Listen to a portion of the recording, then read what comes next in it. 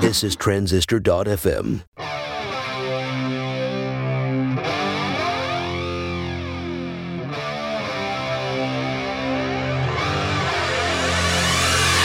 Hey everybody, Justin Jackson here. This episode is all about whether or not you should start a software as a service company in 2016. A lot of people, programmers and designers and founders, are attracted to the recurring revenue benefits, but there are some potential downsides. And this is actually a cross post from my other podcast. I know a few of you have still not subscribed. So if you are subscribed to Mega Maker, you can stop listening here and just go listen there. But if you are not subscribed, listen here. And then as soon as you're done, go and subscribe at megamaker.co. All right, let's get into it.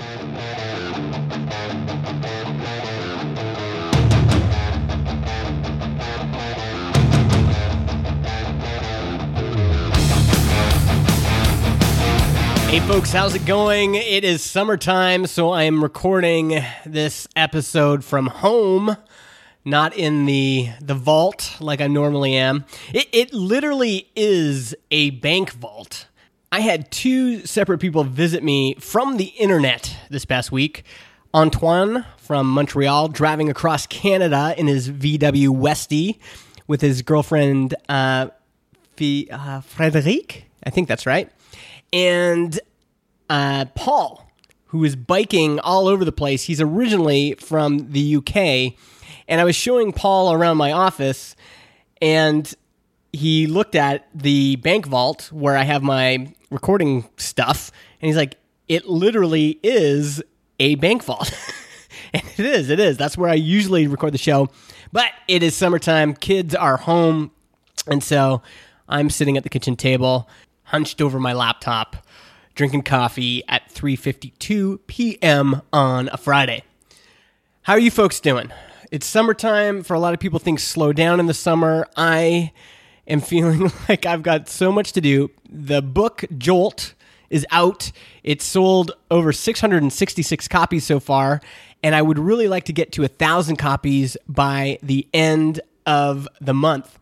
And I'm going on vacation next week. I don't know how I'm going to work all this.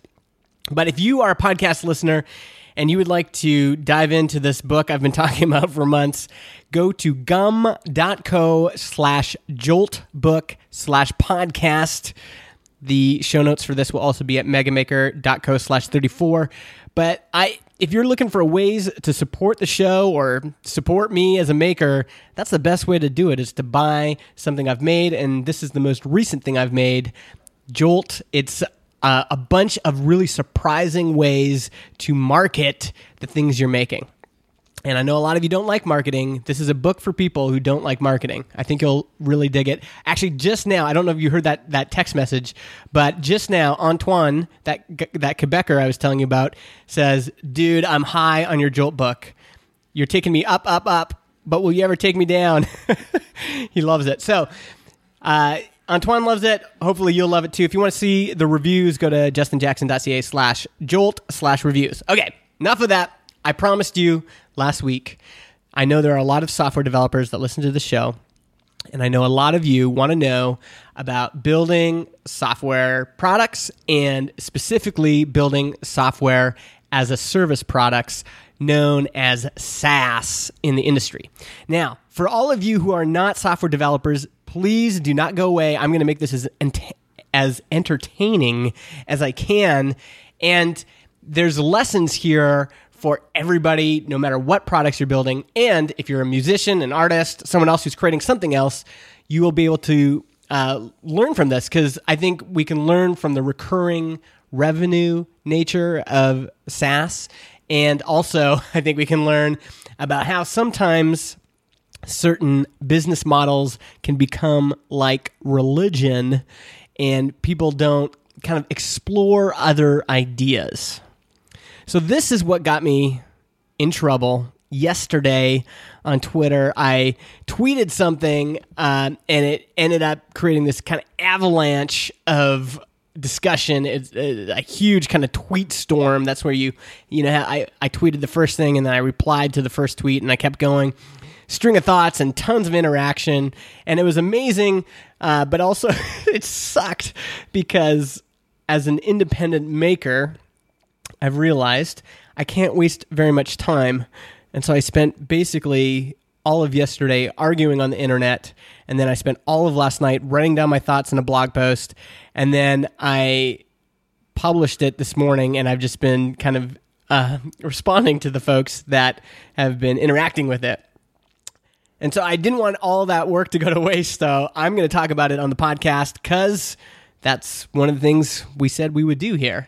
If you want to read it, you can read it on my blog, justinjackson.ca/SaaS, SAAS, but I'd prefer if you shared the Medium article. That's megamaker.co/SAAS. Will take you to the Medium post, and if you can click the green heart, that would be amazing. But that's what we're going to go through today. We're going to talk about whether or not the SaaS business model is ready to be disrupted.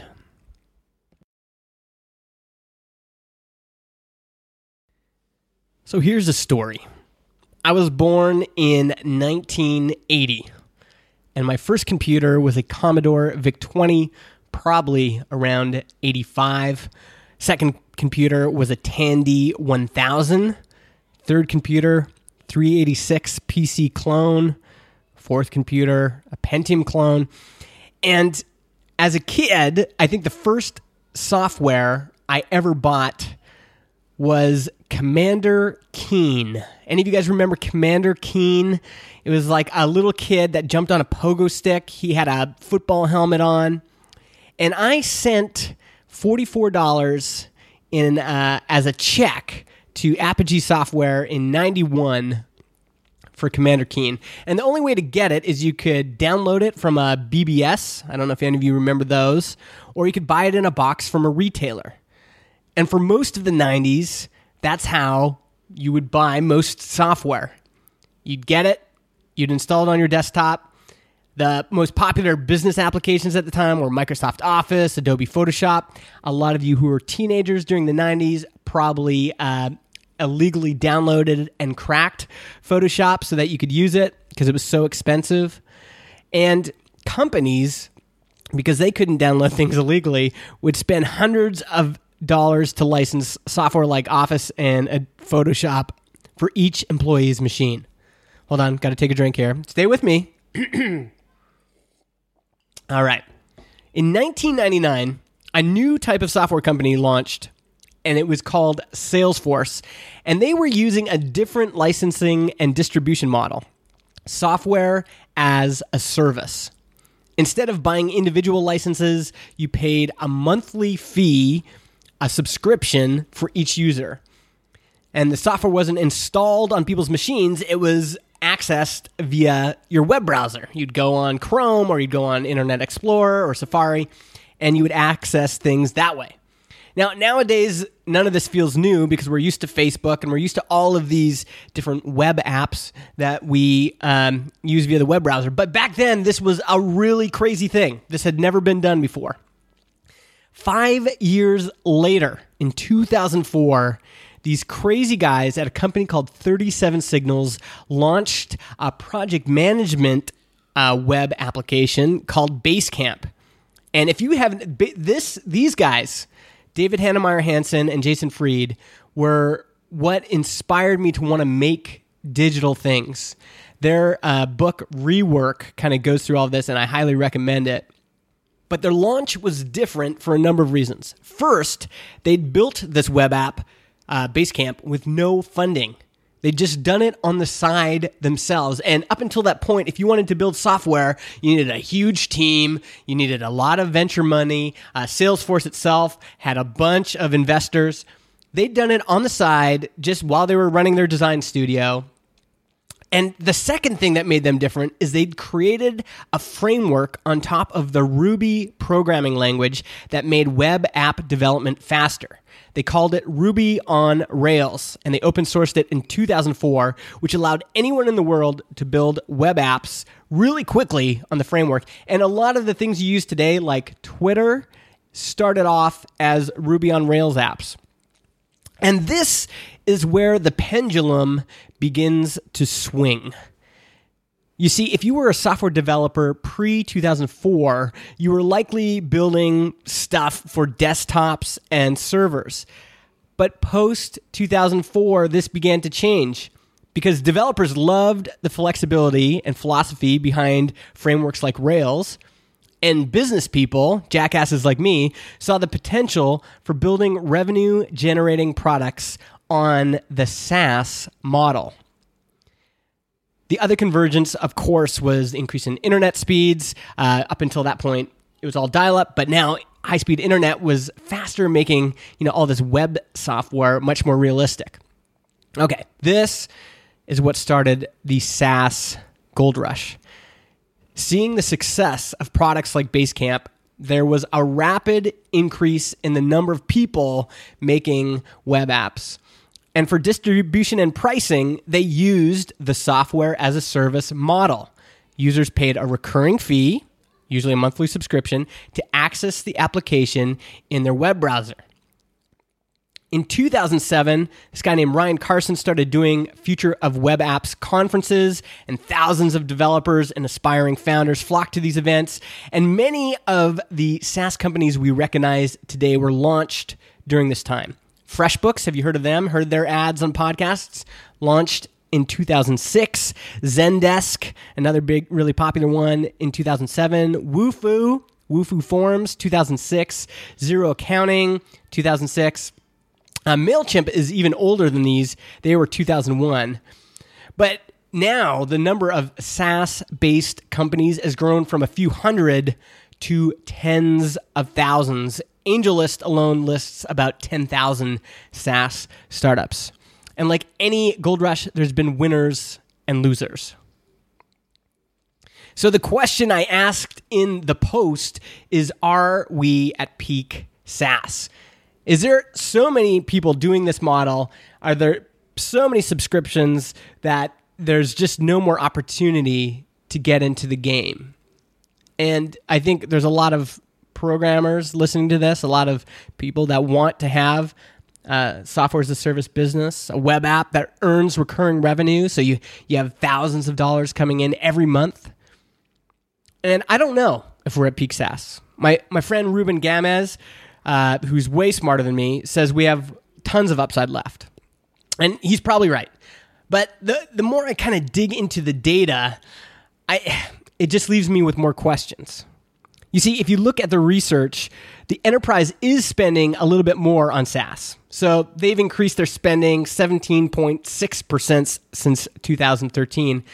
But they've only decreased spending on traditional software by 2.8%. And we don't know what they're doing. Are they paying for new services they weren't using before?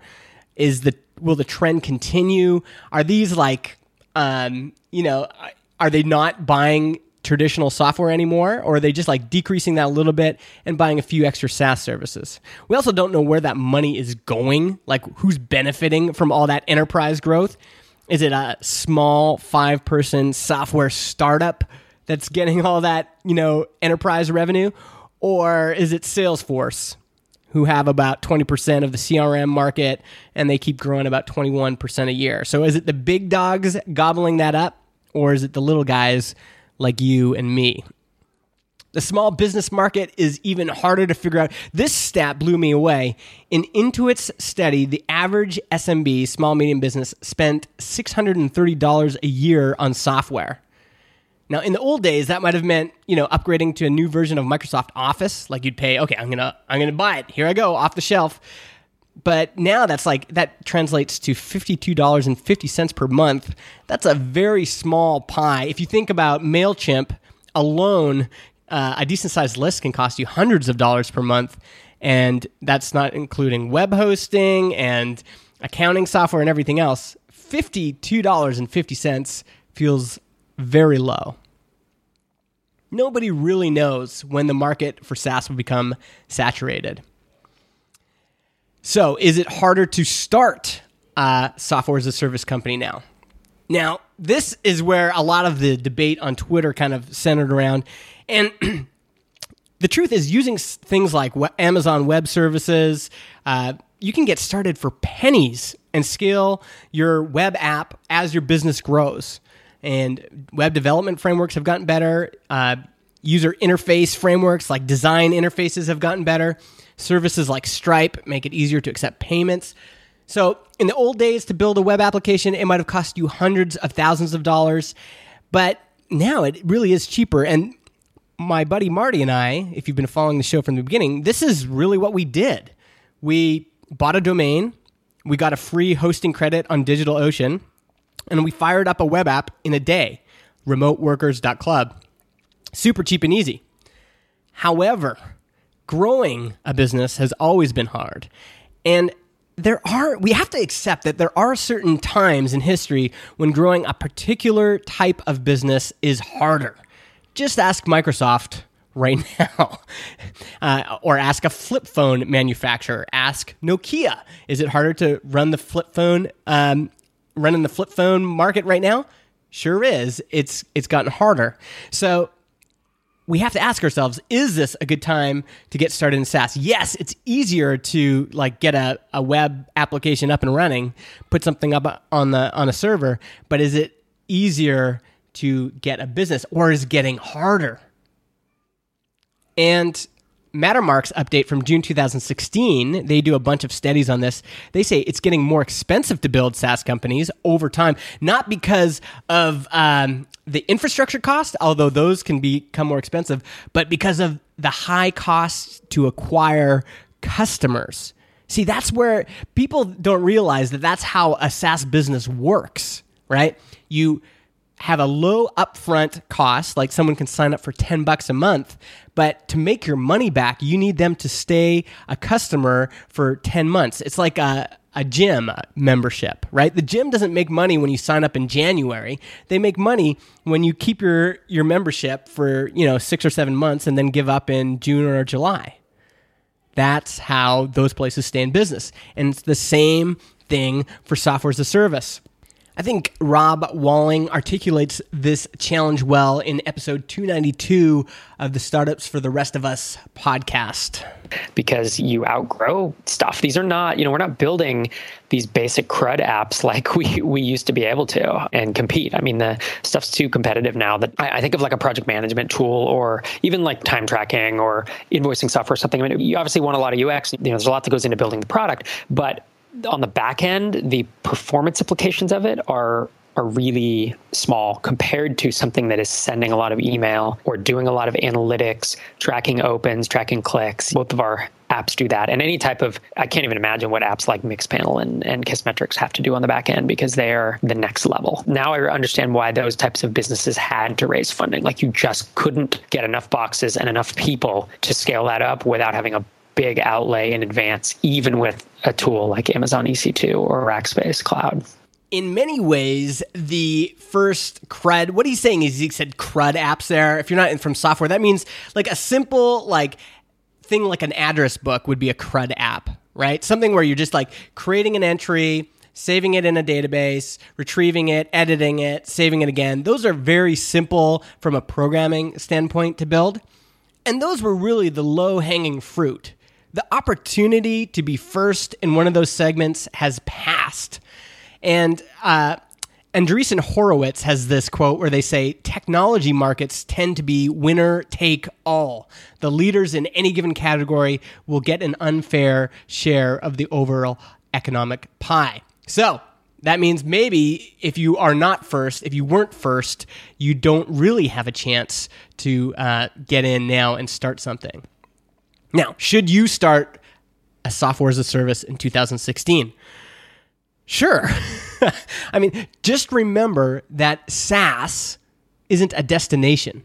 It's just a licensing and delivery model in the same way that streaming music is a licensing and delivery model as compared to buying a CD or as compared to downloading an MP3. Don't treat it like a religion. And founders have different goals. If you're venture-backed, you want a big exit or great dividends. If you're a self-funded solo founder, you just might want $100,000 a year as a paycheck. But my warning is that regardless of your goal, the SaaS model, and really any business model, has weaknesses and threats. Many founders choose SaaS just because they want the recurring revenue. Or they might like the simplicity of being able to deploy to one server as opposed to issuing updates for thousands and thousands of clients. But just because you like the model as a founder doesn't mean it's the right model for your customers, your product, your niche, or the current market conditions. Also, SaaS might not be a good fit for you as a founder. The idea of being a solopreneur and running software as a service by yourself is mostly a myth. Now, there's exceptions. I get into those in the post, so go read those, megamaker.co/SAAS. But almost all of the SaaS companies I know with more than 7 figures in revenue have a team. And a lot of SaaS companies, like I say, need a lot of cash at the beginning to sustain them through the first 24 months. So if you don't run a team and you don't want to invest a bunch of cash up front, the software as a service business is probably not for you. Now, I'll leave us with this. I realize that for some of you, this is way more heady than we normally do on the Mega Maker Show. But I think this piece is applicable to all of us, no matter what we're making. Business models are fallible. They can be disrupted. Customers will buy SaaS or download music or stream music or, do whatever they want as long as it suits them. SaaS is not right for every product, and it's not the best solution for every customer. And the question I want to ask you is, what other options are out there? Maybe everyone is going into making web applications, but if everyone's doing that, maybe there's some opportunities in the other direction. You don't need to always follow the crowd and do what everyone else is doing.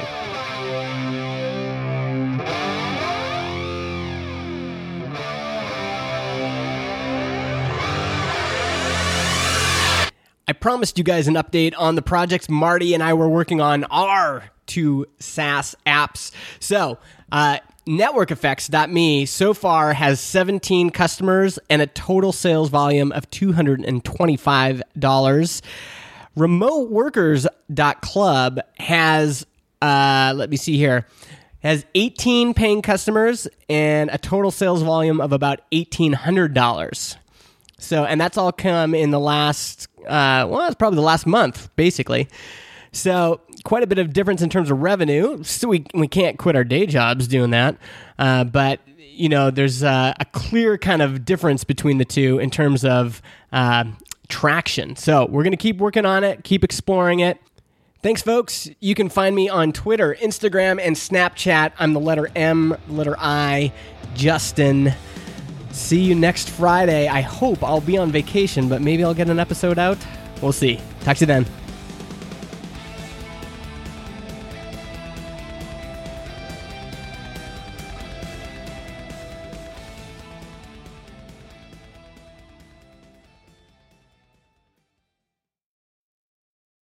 Podcast hosting is provided by Transistor.fm. They host our MP3 files, generate our RSS feed, provide us with analytics, and help us distribute the show to Spotify, Apple Podcasts, and more. If you want to start your own podcast or you want to switch to Transistor, go to transistor.fm/Justin and get 15% off your first year.